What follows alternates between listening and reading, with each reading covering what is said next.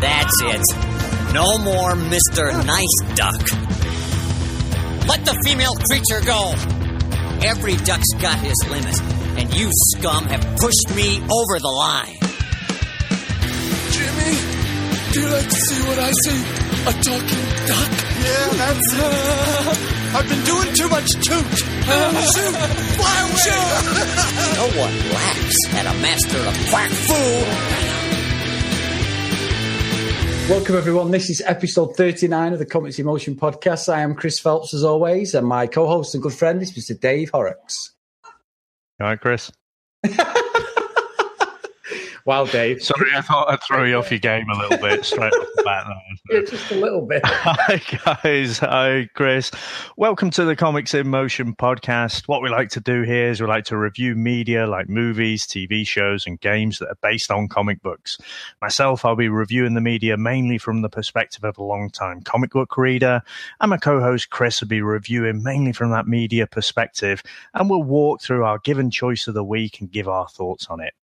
What we also like to do is we also like to spoil everything that we review. So if you haven't watched our choice of the week, then I'd advise you to maybe pause the podcast, go and watch it, and then come back and have a listen then. Although, what I don't normally say is, probably you don't need to this week. But you have to kind of, if you don't mind being spoiled and you haven't seen this, probably listen to the podcast first as a health warning, quite honestly. So yeah, and before we review it, I would definitely don't spoil the hell. Just listen to the podcast. That's all you need, because it's at this point I'm thinking I wish I'd just listened to a podcast. So, Chris, just a bit of news from this week then, and a potential Avengers 4 spoiler. Yeah. But so if you want to fast forward maybe a couple of minutes, if you don't want to hear this, it's not really a spoiler, it's a bit of speculation, but Chris Evans, we kind of knew he was finishing up with the whole Marvel franchise, but he's kind of officially come out now and said, he's loved his time playing this role, but, it's now at an end. So it may mean that he just killed off. It may mean he walks off into the sunset. But how do you feel about that? How do you think he's done as the Captain America, Steve Rogers? I like him, to be honest, Dave. I saw that myself on Twitter yesterday, saying it's been 8 great years and thanks everybody. I think he's good. And to be fair, having watched Infinity War again, I know the Thor moment when he comes down and takes everyone out at Wakanda, like all the sort of henchmen and stuff of Thanos. But that moment when Captain America comes and saves Vision as well, he's really good in Scotland. That's a really good moment, that, with the music and everything. And I've appreciated that a bit over the last few weeks. So, no, I like him. I do like him. I love the scene in the lift as well when he's fighting with everyone in Winter Soldier. That's a great thing as well. So he knows it's going to kick off. But no, I think he's good. And I think it could be a curveball, Dave, because we've had this. They don't tweet these things out for nothing. So, the speculation is the internet, spoilers again, guys, that all the original Avengers survive to start this film, as we know, and then they're the ones that die at the end to sacrifice, don't they, for the next load. So we'll see. But yeah, I'm happy with that. Yeah, I think I'm sure I've mentioned it in the past. In the comics, there's a couple of candidates who could pick up that Captain America mantle in the MCU. So one is Bucky Barnes, so the Winter Soldier, and the other one is Sam Wilson, so the Falcon. So both of those guys had picked up and been Captain America in the comics. So they could go that direction, but let's see. I agree. I think he's done a great job, and he is. He does my head in. He's such a tasty dish of a bloke, isn't he? He's got everything. But he's a brilliant actor as well. In the different roles, in the other movies that he's done, I always think he puts in a great performance. And when it was first announced that there was going to be a Captain America movie, I was utterly unenthused about it. But honestly, he's one of my favourite characters in the MCU today. Yeah, no, good stuff, Dave. You got anything else for us, Dave, news-wise? Yeah, so we've got the Daredevil Series 3 trailer, so I'm pretty excited about that. We've got, this is going to be back to the Kingpin and Daredevil again, so a bit more like Series 1. In Series 2, we had a lot of the Punisher, didn't we? But we're going to have Vincent D'Onofrio. I think he's going to come back bigger and badder, and he's really going to break Daredevil down. And I'm pretty excited about that one. No, I must admit as well, in the bits I've seen, he's actually got the famous white jacket on as well, Dave, which is with the old cravat job. So he's definitely going full Kingpin on this one. So I love him. I absolutely love Kingpin. I think he's such a good actor as well. I'm really looking forward to it. As you know, I absolutely love Daredevil, so I'm all over this when it comes out, definitely. Yeah. And the last thing just to mention, so the Harley Quinn animated series trailer came out this week, and it's quite amusing. They poke a little bit of fun at Deadpool, and so there's a little bit of tit for tat there. But that looks like, it's animated, but it might be a little bit more adult focused. But certainly, I'm sure that will be popular. I think of the two big publishers, you basically got Deadpool across on the Marvel side and Harley Quinn on the DC side. They just seem to be, in the last decade, the most popular characters, and they're just cash cows basically. So yeah, kind of looking forward to that one. I know I'll have to vet it first to see if it really is a bit more adult. If it's not, I mean, my girls will just be well up for that. They love the Harley Quinn character. They just can't, unfortunately, watch most of what she's in. But we can, Dave. Yeah. So I believe you've got a few reviews, Dave. Yeah, so we haven't read out some iTunes reviews for a few weeks, and just so people know, so we were discussing that we don't actually know, because obviously you get these things through in iTunes, which is absolutely brilliant. So if you do like the show, please, I'd invite you to just head across to iTunes and drop us a 5-star review. That's absolutely fantastic. But in the last few episodes, I mean, we haven't read them out, and so I just wanted to get back. But what we don't know is how people actually sound. So, Chris, do you want to have a go at reading out a review and in an accent that you think it might sound like? Of course. Now, the first review, Dave, is from, it's titled Brilliant, and it's from Mum and Stacey, which is in brackets, which is from Rough Giraffe. So we can't thank them enough for their fantastic review. And it goes a little something like this. If a comic has become a film or game, then these guys will cover it. They know what they're talking about without excluding non-comic fans. A must listen for comic fans. And that's a fantastic review, ladies. Thank you very much. Dave, what about yourself? Nailed it. It sounds like Monty Python when they do the He's a very naughty boy. He's not the Messiah. So my review just titled Fabulous by Holly Craig. So thanks for that, Holly. I don't know if it's Holly Craig or Craig Holly. Whichever way, thank you very much for that. And this says, keep up the good work. Loving it. They just deduce. How do you know they're from Wales, Dave? I'm assuming it's Craig Holly. So I could have gone with a Buddy Holly type of thing, but we'll decide they're gonna be Welsh. This is going to be a great segment, Dave. We actually need loads of reviews. We've got quite a few actually. Looking at the reviews, we've got a heck of a lot, haven't we? Yeah, we're going to get through them. So we'll have to make sure we don't. Obviously, everyone who takes the time out, which we really appreciate, has a unique voice. So we'll try and not to do the same voice twice. Yeah, exactly. Yeah, I'm pretty sure I will not do that voice twice, Dave. Thank you. As only a friend would tell me, yes. Now, Dave, this week we're going into one of the 80s films that has eluded me my whole 39 years on this planet, and it's Howard the Duck. And obviously, I believe you've got some comic background on this masterpiece. I have.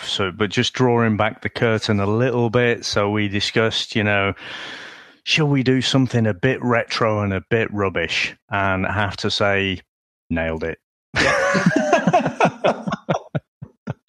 But in terms of the comic backgrounds, Howard the Duck first appeared in Adventure Interfere, issue number 19, back in 1973. And he was created by writer Steve Gerber, and the artist was Val Mayerick. Now, it's really Steve Gerber. It's really his brainchild, but Val gets a co-credit on that as well. Now, he appeared as part of the horror comics, quite a lot in Man-Thing, and basically he became more and more popular with the fans, and he basically got his own comic, Howard the Duck #1, a little bit after that. Now, in 1978, Steve Gerber and Marvel clashed quite a lot over creative control of that character, and it was one of the first cases where you really had that. So we had more and more of that through the years, but this was one of the first. And basically it ended up with Marvel taking Gerber off the book. So Gerber in 1980, he basically filed for copyright infringement. I think, I don't want to trip over your bit, but I think with a whiff of, the fact that there was a film coming along and potentially a lot of money, so that might have had something to do with the timing. But there's no doubt that Steve Gerber felt a lot of love, felt like it was his character. Now, in the end, he had to agree with the courts that basically he'd created Howard the Duck as part of work for hire. So you hear this term a lot. And it's been a very contentious issue. So people like Jack Kirby as well, has basically created most of the Marvel universe, but all the characters are owned by Marvel. They're not owned by the creators, or they weren't back at that time, and they had this term, work for hire. It's like, well, we hired you, and whatever you create, we own. So around this time, Gerber was quite annoyed by this, and actually worked with Jack Kirby to create this character sort of based on Howard, called Destroyer Duck. And in and around that time, just to add insult to injury, so Disney were also getting involved as well because of the similarities with Donald Duck. And so, they were going to file for a lawsuit as well, and wanted all kinds of changes to be made to the character. So it ended up with Howard wearing some trousers. So bit of a weird one, isn't it? Disney, we want our duck to have no trousers. Yeah. Yours can wear trousers. But also just the way the character looked, making his eyes a bit smaller, a bit close together and things like that. So these were all things Disney were suggesting to make sure that people wouldn't get confused between Howard and Donald. Now, again, obviously Gerber was very, privately annoyed by all of this. Now, in 1996, so years and years after, so way after this movie was created, Gerber pulled an absolute masterstroke as far as I'm concerned. So he was still obviously writing. He was in and around the industry. He'd done work for Marvel, worked for other companies. And he convinced Marvel to do like an unofficial crossover with a couple of books that he was writing them both. So the book that Marvel was doing was Spider-Man Team Up, and Image were doing a book which was Savage Dragon and Destroyer Duck. So Marvel had all editorial control over what was happening, obviously, in the Spider-Man book, but they had no control over what was happening in the Image book. And the way he wrote the story, basically, they ended up, they rescue Howard and Beverly, and then they send back a clone of Howard back with Spider-Man. So basically, at the end of this story, the clone of Howard, the cheap imitation, if you like, goes back to the Marvel universe, and the real Howard stays in the Image book. And I just thought, what a brilliant way to stick it to the man. Yeah, yeah. So again, it's a little bit of a convoluted backstory, and again, he's probably, he's very much a character from the time, from the 70s, all the stories fairly satirical, and people, probably wondering now, if they're just being exposed to the character now, probably wonder what the hell he's all about. But no, quite an interesting one. So, Chris, how about the movie background? Yeah, I've got quite a bit actually today, Dave. Probably longer than the review's going to be, but it was directed by Willard Huyck, and it's starring, obviously, 1980s TV royalty in Leah Thompson, Jeffrey Jones and Tim Robbins. Leah Thompson, obviously, was Lorraine McFly, who to this day, I still have a crush on Dave. Jeffrey Jones. We'll probably get onto that. Yeah, we'll get into that. Jeffrey Jones, again, another one of my all-time favourite films, as I said in a few podcasts. He's Mr. Ed Rooney, otherwise known as the teacher chasing Ferris Bueller at Ferris Bueller's Day Off. And then we've got Tim Robbins, obviously, from the Shawshank Redemption as well, and obviously a lot of other things, as you know, either way of that, Dave. So it had quite a good, strong cast. They weren't household names by them, but Leah Thompson had made a name the year before in Back to the Future, so they felt that with her playing such a good part in Back to the Future, she deserved her own sort of leading role and leading lady role and stuff. So we went from there. The film came out in 1986. It was originally going to be an animated film, but Marvel decided they wanted a live action film, and George Lucas is the executive producer. Now, George Lucas actually resigned from Lucasfilm to come and produce this film and make other films as well after it.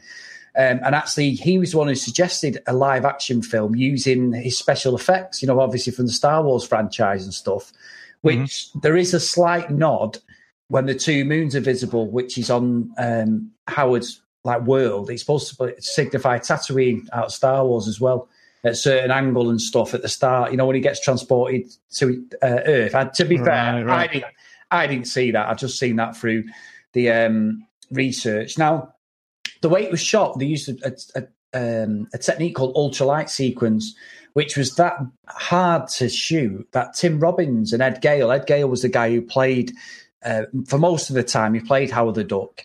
And they had to fly the actual plane in that scene, you know, around the when they were flying around and stuff. They had to actually simulate that, and they were flying it because they couldn't do it any other way with special effects, which I found a bit weird.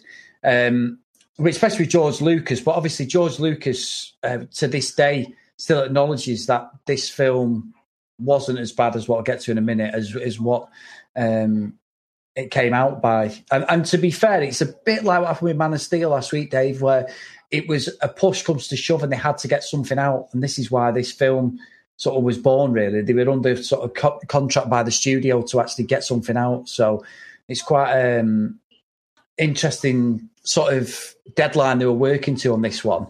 Now, Lucasfilm built all the animatronics for the puppets, you know, for the ducks and everything. Now, they actually got awards for the animatronics in this film, and it's about the only positive reward they did get. And I think a couple of the visual effects in the end battle as well with the Overlord and stuff, that was praised. Now, you're gonna love this, Dave, but when Howard's head becomes erect, shall we say, when his feathers become erect, that took 6 months, Dave, and some of the most intense and time-consuming tricks that Lucasfilm have ever come across. Now, I do question, was it worth it, Dave? But anyway... they were working under a timeline, but they had 6 months to work on this throwaway thing. And there's plenty of throwaway in this. So, you know, they weren't under that much of a timeline. No, it's awful. I mean, the voice of Howard was changed after they'd finished filming it. It was Ed Gale, but because of the suit he had on, nobody could understand what he said. And what they had to do was, and he couldn't pick it up on the microphones or anything when they were in post-production. So the guy called Chip Zien came on and he did the actual voice. He had that sort of squeaky, whiny voice, which he thought had replicated Duck quite well. But one of the lead puppeteers, Tim Rose, he had to stand at the side while all the scenes were being shot, and he had to actually speak the lines. So the actors had an actual cue and a dial, you know, something to play off the character, because they said Gale's situation was just totally... So it went against everything. So they said in pre-production, putting Chip Zien's voice in was an absolute nightmare, Dave, again. It all just added and compounded to the absolute mess at times of the production. Now, Leah Thompson, obviously, as I said, coming off the coattails of Back to the Future, absolutely was petrified when this film got screened, because... She had to take a job and took a role in a film that she'd previously turned down, a low-budget film, because she felt like her career was over because of such bad reviews. Now, Jeffrey Jones, who obviously plays the Overlord in that, Ed Rooney, he'd been in Amadeus the year before, so they were like praising him, saying he's a great actor, we want him in. And his career didn't really suffer then because he went straight to Ferris Bueller's Day Off, but Tim Robbins did. And Tim Robbins had a bit of a dip for a couple of years after this film, but it was a real poison chalice for the actors. And Leah Thompson said there was just daft things that ruined the experience, like her hair. She kept her hair as her own. She wanted to wear a wig because she was going for a Madonna stroke Cyndi Lauper look, which obviously was around that time, wasn't it? And it said it just took like 2 and 3 hours every day of doing a makeup and hair, and everything was just so long-winded and convoluted that it just was. She said she could look back now and say it was a great experience. These fans who appreciate the film, she said, but at the time it was one of the worst things she'd ever done career-wise. She thought it had absolutely decimated her career. Now, this is the best bit, Dave. The critical response. The 6 actors who played Howard got Golden Raspberry Awards for the worst new star. Howard the Duck is at a 15% review on Rotten Tomatoes. That's on a 48 reviews with an average rating of 2.5 out of 10. It's the lowest rated Lucasfilm production ever made. The film actually got at least 15 Golden Raspberry Worst Director Awards, Screenplay, Worst New Star, Worst Picture.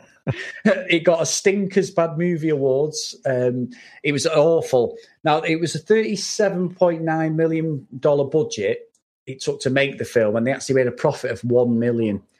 Now, they actually thought it was going to be so successful. George Lucas convinced of it. They actually started pre-production on a sequel, which luckily, and thank God, never came to light, Dave, which is absolutely amazing. And it still goes down in the top 50 films of the most costliest flops of all time. Absolute disgrace of reviews and everything. So, and that's it really, Dave. I think there's not really much more we can say really, other than I think we just need to review this thing. Isn't it funny about George Lucas? Because, obviously for the start of the initial trilogy, the Star Wars movies, he just absolutely captured lightning in a bottle. And he's just done so much that's rubbish. Yeah.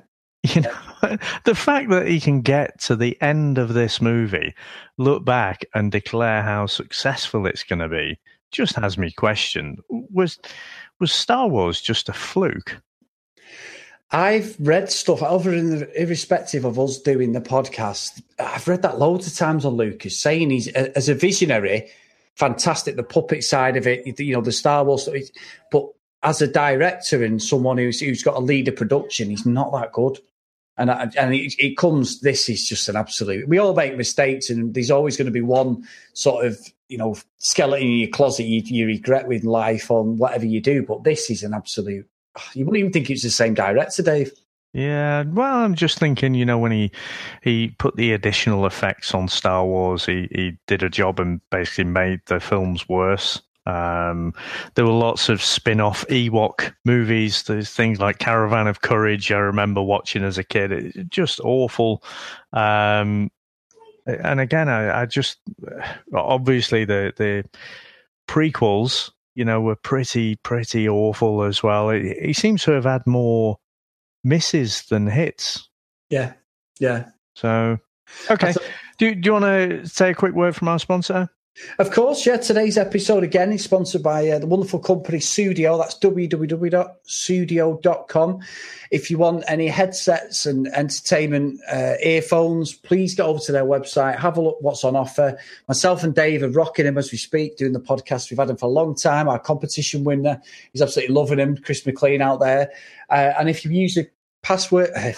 If you use the code Comics in Motion podcast 15, as in 15 at the end, you'll get 15% off at checkout. So give them a follow, get them on social media, and get buying their products, guys.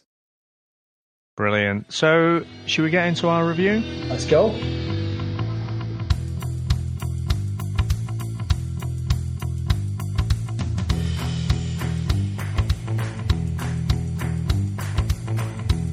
So, interestingly, we start off, and one of the things, when Gerber got kicked off the book, one of the things that happened after that was, they started drawing Duck World, which Gerber really wasn't happy about. And but that's essentially where we start, isn't it? And there's lots. Again, when you mention about the movie and being under pressure for the timing of it, they spend so much, and they've created so many props to give us this little Duck World. It's basically it's like our world, so you got all the posters and everything, but it's just all plays on the duck words. And I must admit, Dave, at this point, 5 minutes in, thinking, what the duck is going on? Yep. Well, going into this movie, I was very excited. I was spitting feathers myself, Dave. All day if you want. But again, I was trying to think. I did see this at the cinema actually when I was a kid, and I didn't particularly enjoy it then. But I must admit, on watching it now on this rewatch, it got to this point, and it was more of a just, oh God, yeah, all the little references and silly jokes. I thought, did I find that funny at one point? Maybe I did, but I'm not sure. But yeah, so it gives us a window into Duck World, and I tell you what jumped out at me. This is a PG film. There are a lot of sexual references in this. Oh yes, and so he's just chilling out. He's got a beer at his flat, and he's got an answer machine message from his duck girlfriend, and she's talking about running her fingers through his feathers, and that he should get right over there, and and so he sits down with his beer and he starts thumbing through a copy of Play Duck. And I'm thinking, hang about it, who is this movie for? Yeah. It was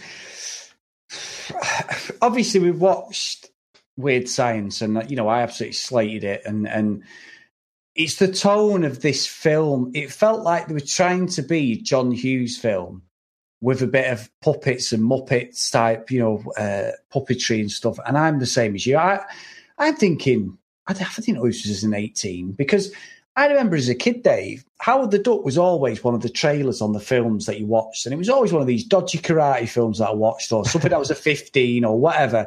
And I always remember the bit where he shoots across the floor in like that vehicle or whatever. And I never forget it. And I always used to think, I don't want to watch this rubbish, even then. And that we're going back to the 80s. So I've alluded not to watch it because I knew from the trailers, I thought this isn't my sort of film. And I didn't know what to expect. And within 10 minutes, I thought, oh my gosh, if I could have had a Dave Horrocks voodoo doll, you'd have been getting a few pins in it, mate. I'm telling you. It was, and not for the want of trying. I kept thinking, but this world was just, I just didn't think, I understand it's supposed to be an alien and it's based on comic books. I'm just thinking, it's just gone from New York in his world to New York in Earth. And I just didn't get what was going on. When he transferred to the Earth, I just thought, I don't know what's going on, and I don't actually care. I was thinking, this is terrible. So it's just a good start then, isn't it? I think, one of those 80s tropes, the 80s movies, especially the John Hughes movies, and that just never seem to miss an opportunity to have some naked boobs on the screen. And obviously, I thought with Howard the Duck, we wouldn't get that, but as Howard, he's sat down in his chair and we don't know what, but he's getting pulled by some invisible force, so out of his apartment, and then we get that he's going through the different rooms and what have you, and basically there's a lady duck in the bath with her boobs out. Now, it was an interesting design because the nipples over the feathers. I was like, what the hell did I, because it's on the screen for like a couple of seconds, isn't it? And I was like, what the hell did I just see there? Yeah, and you did message me saying we're going to have to talk about the duck boobs, because it's the way that scene happens, it's an Ant and Dec Saturday Night Takeaway job. He's going through wall after wall in and building after building. And I was the same. I was thinking, what is this? What I can think of is George Lucas thinking, what goes on in your mind for you to actually think that the audiences are going to take to this? You've just had, Luke Skywalker and stuff and Han Solo. You've just come off the back of all that, and it's still going strong, even in 1986 and 85. And you're like, what the heck is this? Oh, Dave, I was just like, oh, no, please, no. It was just, it was unnecessary, and it was for laughs, obviously, but it just wasn't funny. I found it quite disturbing, if I'm being honest. Well, again, I'll go back to the original creator, Gerber. So he'd said that, the joke around Howard is that there is no joke, but the people who got control of the character and were leading creating this movie were like, no, it's a duck from outer space and he's on Earth. That's the joke. Yeah. You just think, yeah, but it's not, if that's the start and end of it, it's not really funny, is it? No. It's quite a lot to make a movie about, or it's not a lot rather to make a movie about. But yeah, I just, again, I'm going to keep coming back to that, timeline thing and that they felt under pressure to get a movie out. And it's like, well, so you've sat down and really thought and created all the animatronics for this female duck with duck boobs to be on the screen for 2 seconds. Or, yeah, it's just ridiculous. Yeah, it is. It's absolutely, and I can't imagine in the 80s it was well received, stuff like that. It was just that it missed the beat completely, didn't it? It really awful. The only shining light about the next scene, Dave, obviously he ends up on Earth, and we do come across Mine and Yourselves, by the sounds of it, Boyhood Crushes, Leah Thompson, aka Lorraine Bain McFly, who is, she's the singer, isn't she, in this band? Yep. I mean, he has a little bit of a run-in with some local 80s punks, doesn't he? And, he's sort of running around and gets a little bit terrorized. But, yeah, then he runs into Beverly. She's fronting her band Cherry Bomb and Leah Thompson. And I have to say, by God. I know. She looks pretty amazing in this. She might not have been that keen on her hair and everything, but forgiving all the 80s-ness of all the clothes and the hair and stuff, she was just looking absolutely amazing.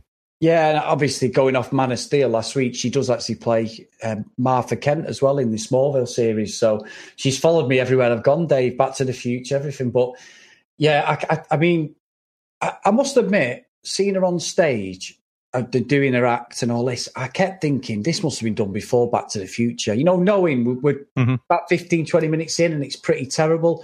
And I'm thinking, sure. And then I went online to look and it's like, oh no, she's gone straight from Back to the Future to this. And she must have been thinking, what have I done? Like as I said in the movie background, she really had worries and problems while she was actually on set. Afterwards, it must have been terrible for all the actors. I mean, they got paid for it, but career-wise, I kept thinking she didn't seem. She seemed younger in this than she did in Back to the Future. I don't know why her acting was off and everything. I thought.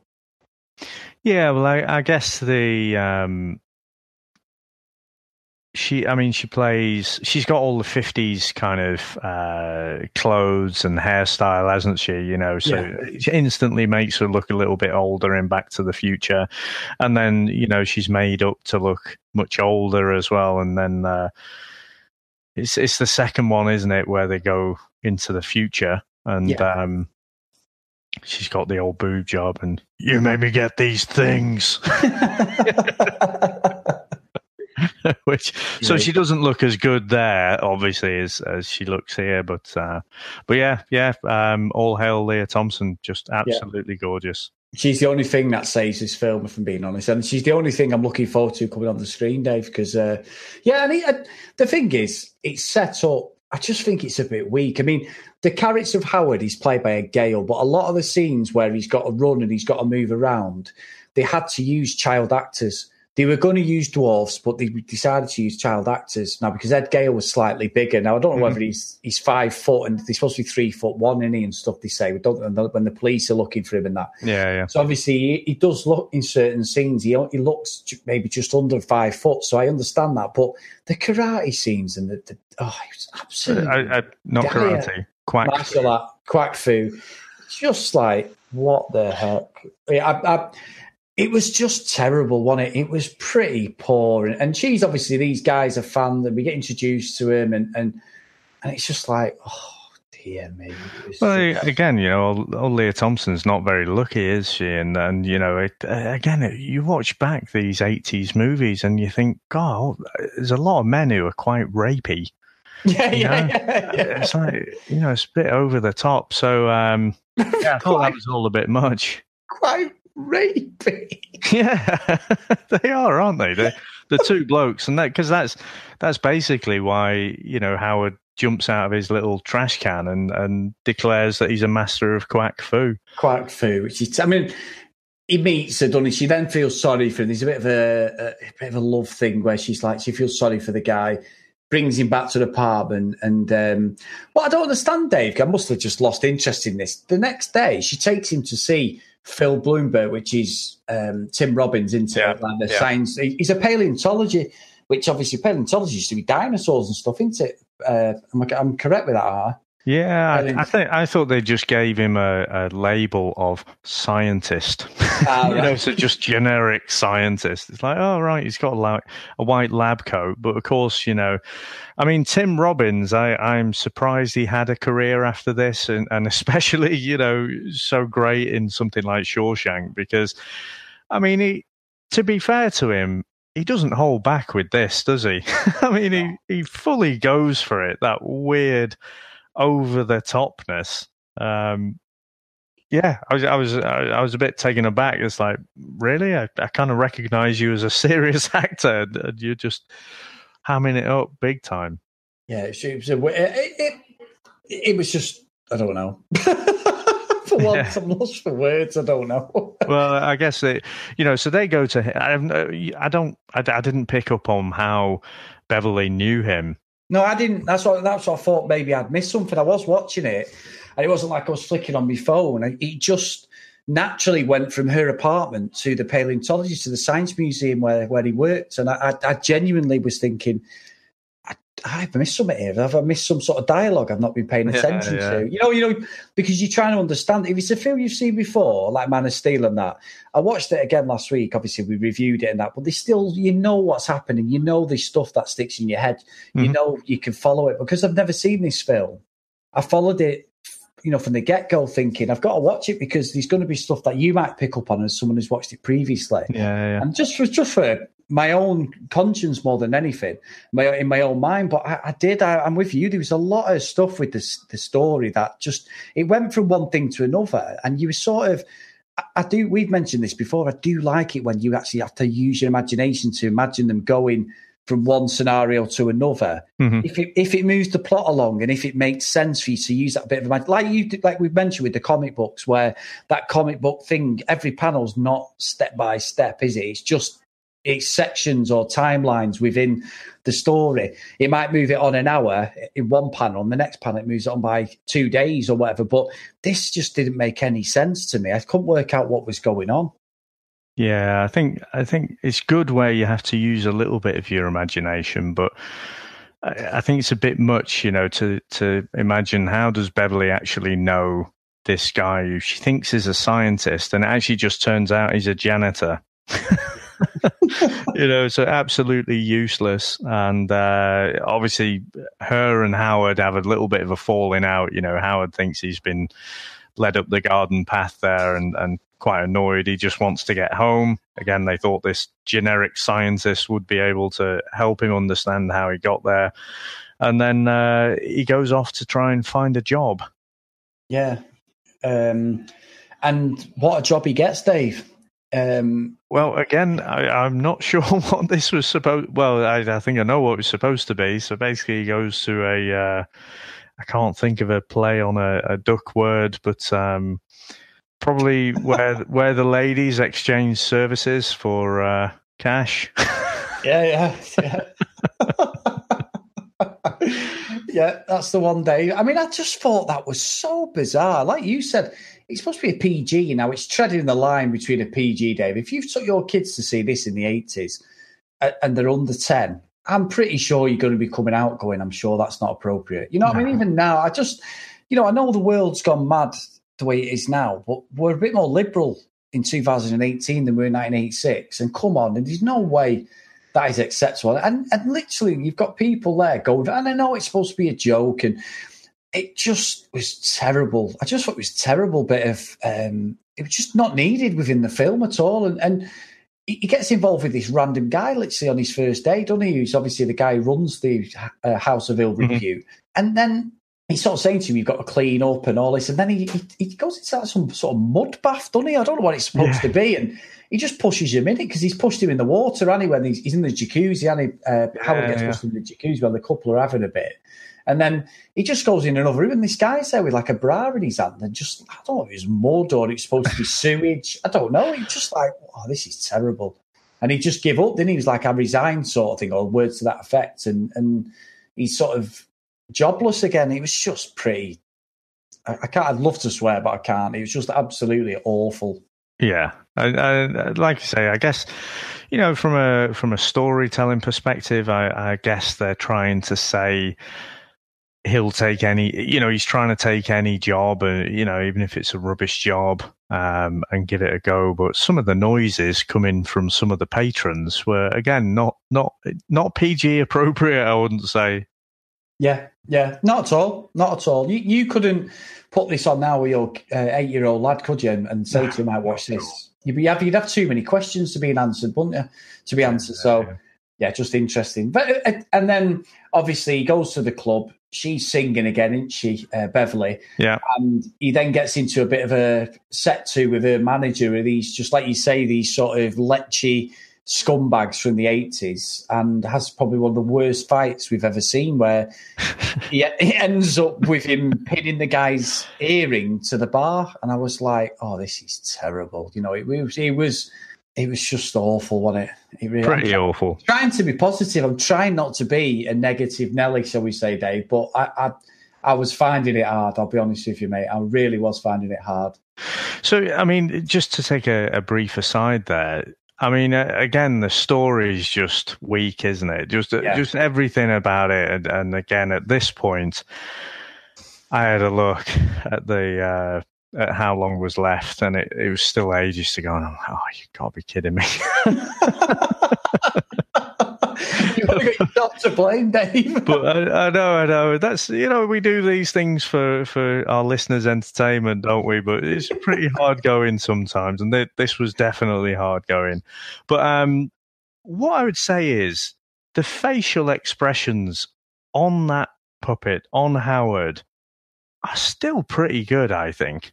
And I think it holds up pretty well. Just those practical effects, because they'd never do that now, would they? They'd just have a CGI character, like you know, when he appeared in Guardians of the Galaxy at the end there. But I thought he looked pretty good. But again, that and Leah Thompson being in it are probably the two positive things in the whole movie. But, you know, having it's not as if it was a really good, compelling story and the effects just didn't really stand up to it. It's just the story was awful and bland. But, you know, so he gets them out because the manager's been, you know, basically fleecing the band, you know, keeping all the cash, and so Howard gets them out of their contract, you know. So apparently it just takes a fight in a bar and just, you know, say release them from the contract, okay, and that's it. So obviously Howard lets the girls know, and, you know, they're all pretty happy. He's a bit of a hero to them, and, you know, kind of talk about him being their new manager. Yeah, and then what was really bizarre, there's no mention of it, but, you know, Blumbert, who's obviously Tim Robbins, he comes in and he's back on with one of the singers or the backing singers or the guitarists in the band from nowhere, and he's going out with her. Oh, this, you know, we're back together, and it was just like, what? Because he's then saying, Howard, you know, I thought I'd lost you and all this, and he's like absolutely over the moon. He's seen Howard again, but I just thought that's too much of a coincidence. Come on. He's just hanging around. Like, they all seem to treat him with a healthy dose of disdain as well, don't they? You know, he's just like, oh, go away, you know. It's bizarre. And like you say, just so over the top. I mean, you know, Matt Frewer from Generation X has got nothing on Tim Robbins here, I think. No, he's playing the absolute geek in a completely to the max, 100%, Dave. Yeah. And obviously, he then introduces Howard and Beverly to like his two colleagues. We get introduced then to Ed Rooney. We can't skip over the suggested relationship. Oh, so again, no. Yeah, some of my favourite scenes in this bit, to be fair. Again, mostly centred around Leah Thompson being in little pants. There were some wonderful artistic shots there that I appreciated and wondered, should I actually get the Blu-ray? But they're basically both in bed, and there's a lot of suggestion, and that's where you get the hairs on his head standing to attention, for that gag that apparently took 6 months. Yeah, and again, this cross-species intimacy is hinted at strongly here, isn't it? Before they just turn up, because apparently the door's left open. Well, I think in the wider scale of things, Dave, as well, is if it was, let's think of it logically. If it was a man kissing a female duck, you'd be going mad. There'd be big uproar, wouldn't they? But for some reason, women are just expected to kiss these like animal men, creatures, aren't they? In these things, Beauty and the Beast, things like that. I know they're all fantasy, but you just sort of thinking. Now, what you said before about there being child actors in this suit, I hope they were using a dwarf or an animatronic puppet for this bit. Because if there was an 8-year-old child in there, then that's whole new levels of wrong. Exactly. Well, I don't know. Weird Science seemed to get away with it, didn't they, with Kelly LeBrock? So yeah. I just it's wrong because it wasn't me. Yeah, we both said that, didn't we? Yeah. So terrible. Okay. So So basically, all the scientists turn up, and then we find out. They've probably been the ones, as part of this experiment, accidentally kind of sucked Howard from his home planet and dragged him back to Earth. So he's got a lead. He kind of wants to go down to it's kind of an observatory, wasn't it? Again, some of the pseudo-science here was a little bit of a stretch. Yeah. They were trying to basically just had a big telescope, and somehow that manages to pull things into our planet. Well, they go to the laboratory, don't they? And then you've got the machine malfunctions, don't it? They think they can transport Howard back, and then it breaks, doesn't it, basically, and malfunctions, and we end up with Walter. I'm going to call him Walter Jennings, which is Ed Rooney. He ends up becoming possessed as the Dark Overlord of the universe, doesn't he? And we see a bit of powers used and a bit of 1980s special effects, which I didn't have a problem with because of the era. But I think, like you said, because the story's so weak, you're actually picking holes in everything, aren't you? You're like, oh, this is woeful. Whatever. When they get to, I was trying to think, because they're at his apartment, and I was trying to think how, because they obviously go. There must be a little bit of a time lag because, the guy who turns into the Dark Overlord, he's at the lab first. And when they walk in, there's a fella who's half burned downside of his face, and obviously in a lot of distress about this accident that's happened. And they kind of just nonchalantly walk in. There's all hell's breaking loose. And it's like, oh, come on, really? You're not just going to stroll in there. You're going to at least acknowledge the fact that everyone's going crazy, aren't they? Right. Yeah, sorry, yeah. It's kind of strolling in like nothing's happened. It's like, what's going on here? But yeah, sorry, I forgot about that. Yeah. So Jennings,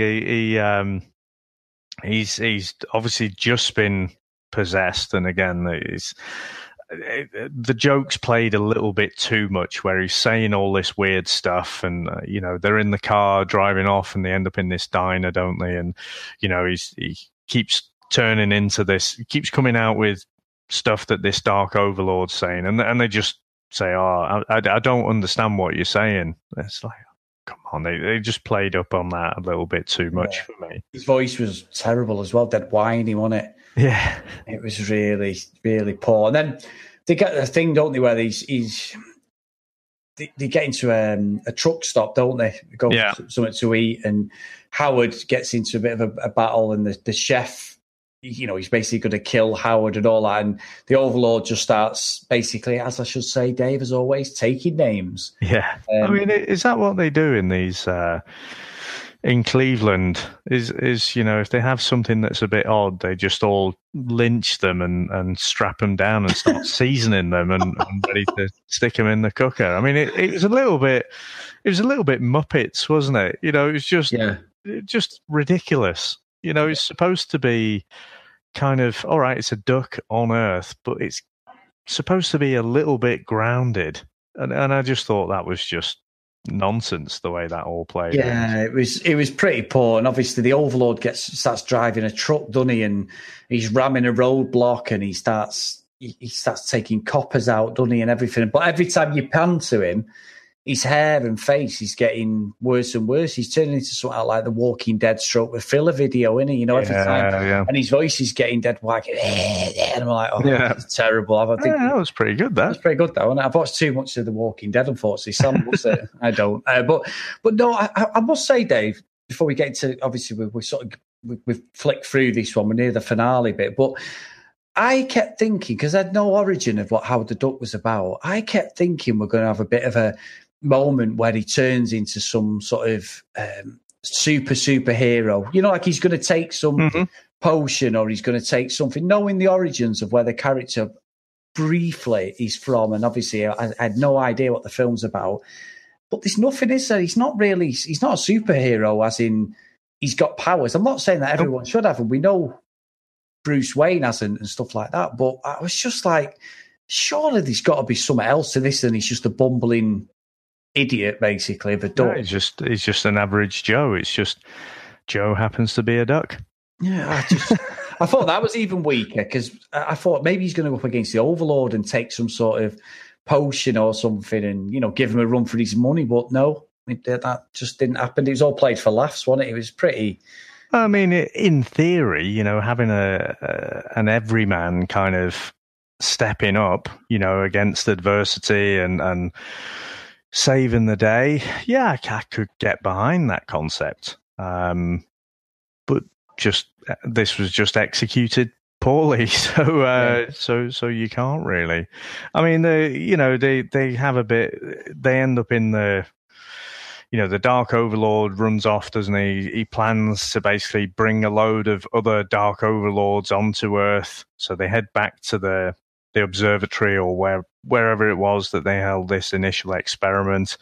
And then just to basically have a flying scene in the film, I think, Howard and Tim Robbins end up in this little contraption. Again, for no other reason other than to show it in the movie, I think. Yeah. And they end up getting there. And we're skipping over quite a lot of this last, because I looked, and this whole finale seemed to go on for about an hour. Yeah. But it really did. It was the third act. It was a full hour. And, all of the attempted jokes that were going on before had gone, and it felt like almost like a different movie at this point. And, it was, they end up, the Dark Overlord comes out of Jennings' body, and that's where you get the stop motion. And it reminded me a little bit of Men in Black at that point. Yeah, some of the things you see in there, and you don't see that sort of animation anymore, do you? And it looks a bit dated, but I kind of like that bit. It reminded me of the chessboard on Star Wars. The characters. Yeah. That's what it reminded me of, the way it moved and stuff. You have got that Lucasfilm DNA there, Dave. That's straight away, the movement of it. I just thought of that straight away. Thought he's probably one of the chess pieces off the board. But yeah, it was all right. It wasn't terrible, was it? Are we talking about the movie? No, the movie was awful. No, the CGI thing. The stop motion Dark Overlord. Yeah. I think that was fine. And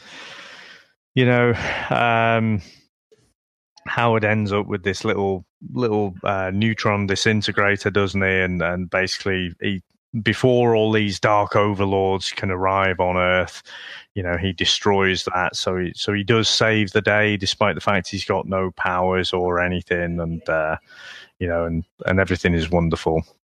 Yeah. And Dave, yeah. Well, there's only bit out of it where the geek came out of me. The only bit where I actually was like, "Oh, I like that," was the end segment. Everyone's, saved the day. Howard's the hero.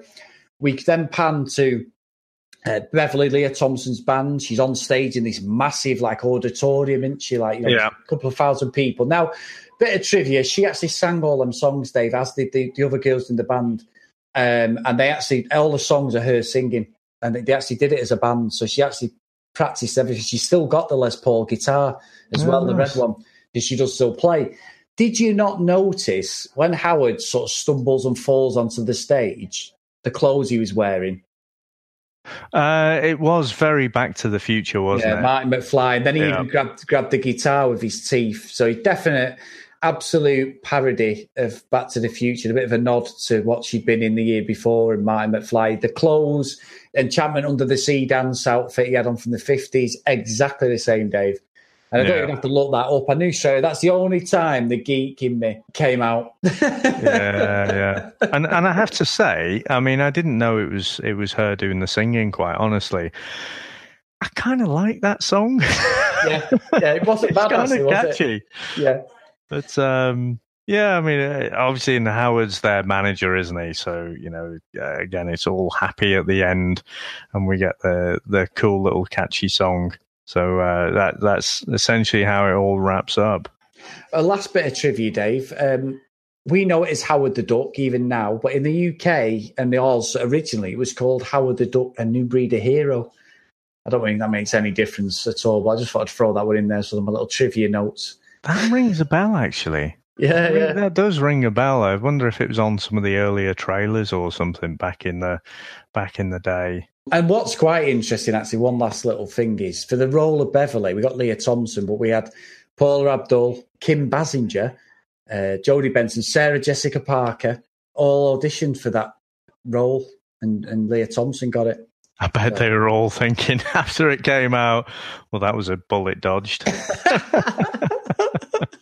And I tell you who was going to play Tim Robbins' character, Phil Blumber, it was Jay Leno as well. Oh, my word. I know, exactly. But, what a film. Now, Dave, we might as well go for the review, eh? Yeah. Got a good feeling about this one. Let's go for it. Yeah, I'm sure Han Solo said that.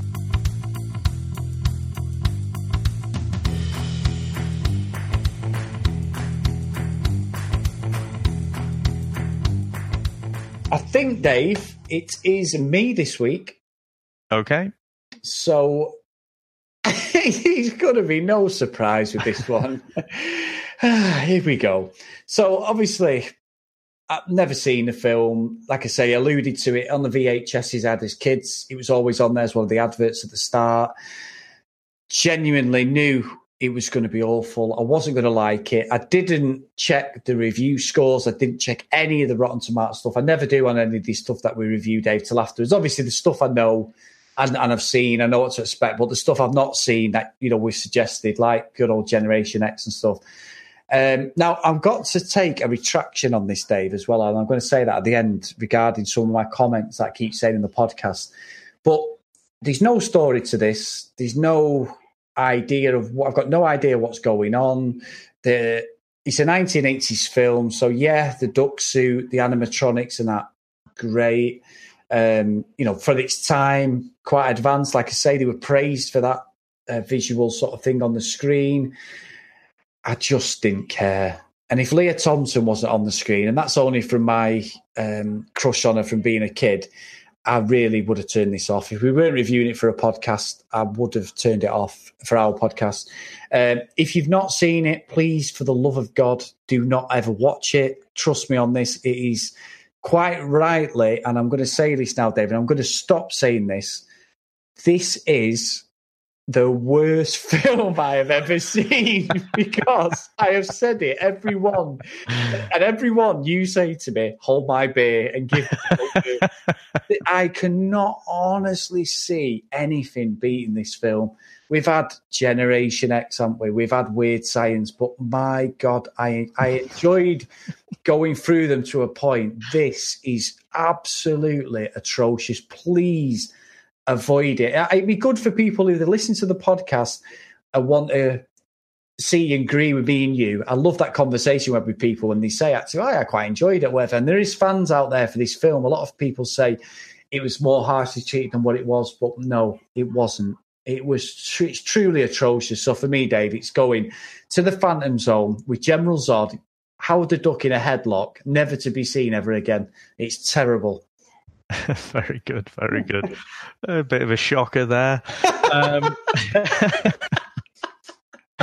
So, I mean, I think I said, going into this in the mid-'80s, I'd seen it at the cinema, didn't like it then, thought it was a massive disappointment. But I think I had seen it probably when I was a little bit older. Again, you sort of think, well, I've got slightly different tastes now. Maybe I might enjoy this. I'm pretty sure I watched it and thought the same.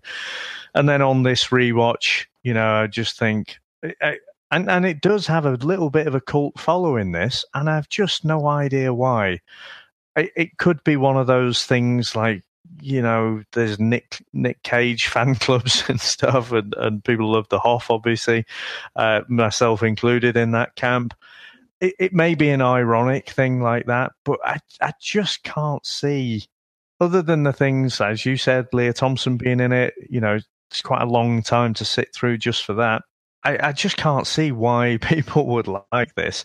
Now, I guess if you do have a kind of curiosity and probably too much time on your hands, I wouldn't say completely avoid it, because it is one of those fascinating things to me that, there was a lot of money thrown at this, and to come out with such a terrible movie is quite an achievement. So I actually think watching it once is probably not a bad thing.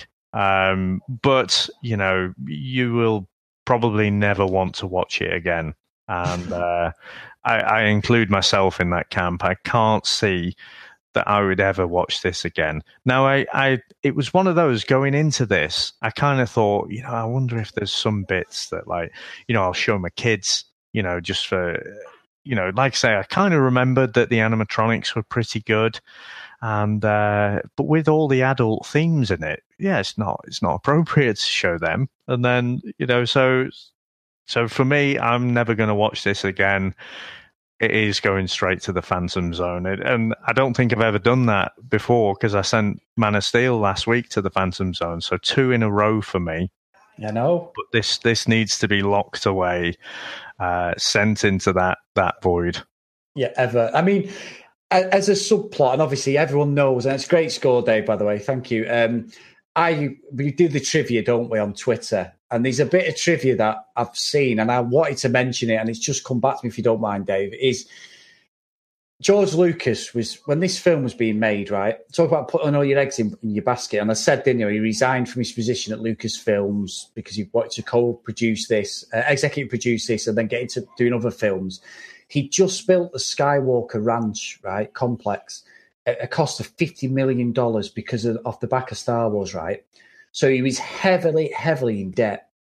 And when he thought this film was going to be a success in getting back in the red, right? Back in the black, sorry. Back in the red. Back in the black. And when it bombed, he had to start selling stuff off. Now, a bit of trivia, and he sold off the CGI part of Lucas Films, which was to his very, very good friend and CEO of Apple, Mr. Steve Jobs, who then lost his job at Apple, and that became Pixar Animation Studio, Dave. Right. So I know Steve Jobs bought into it, got sacked from Apple, and then Pixar, it was all around the same time. So one thing wouldn't have happened to another. So just thought I'd drop that in there. But it shows how much faith George Lucas had in Howard the Duck. And it was totally blind faith, let's say. But it don't matter now. He's a billionaire, isn't he, off the back of Star Wars. But You're living He's done all right, Annie. But you do have to say, the level of delusion must be pretty high with him.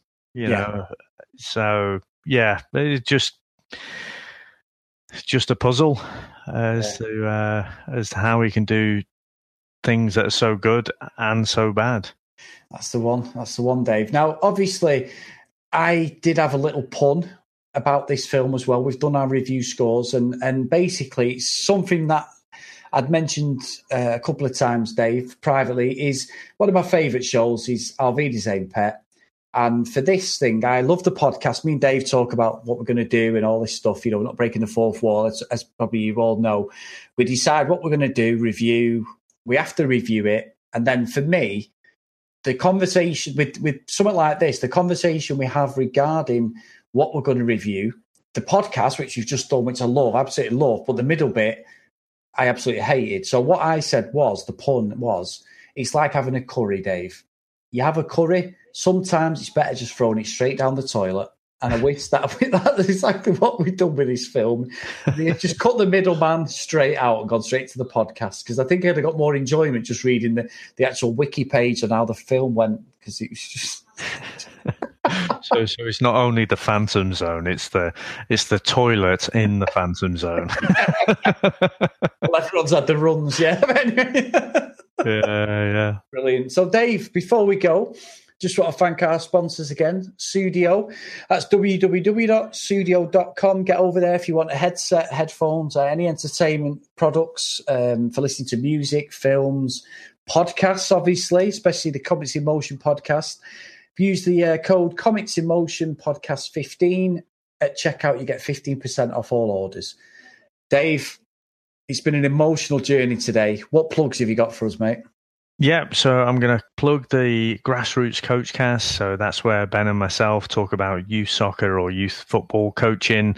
And we're back to a weekly format now. So if you're interested in that stuff, then get across there and give that a listen. Chris, how about yourself? Yep. Well, we've got the Chat Footy podcast, which is myself, you, and Ben, obviously from Grassroots, talking every week about football. So if you want to get over there, if you want to get involved and come on the show, talk about the weekend's Premiership and sort of world news on football, if anything comes to light. We're on Twitter at Chat Footy or on iTunes at Chat Footy Podcast. And, get involved, give us a listen, give us a review. And also my vlogging channel, CPod78 Vlogs on YouTube. Get on there if you're into travel vlogs and general lifestyle vlogging. Now, Dave, what a week we've had. And I think it's only right that you should lead us out today, mate. Well, Chris, let's get the duck out of here. Quack, quack. Don't have any idea what I'm talking about, do you, mister? Whoa. Duck? It's Howard, thank you. Howard. Hi, I'm Beverly. Listen, would you like something to eat or, drink, milk? I could put it in a bowl. Doll, I don't drink out of bowls. You got a beer? Look! Up in the sky! It's a bird! It's a plane! No! It's a duck. Phil, you've got to help us. What are we going to do? Nice ducky. Me, Phil. You, Howard. We be friends. Ugh.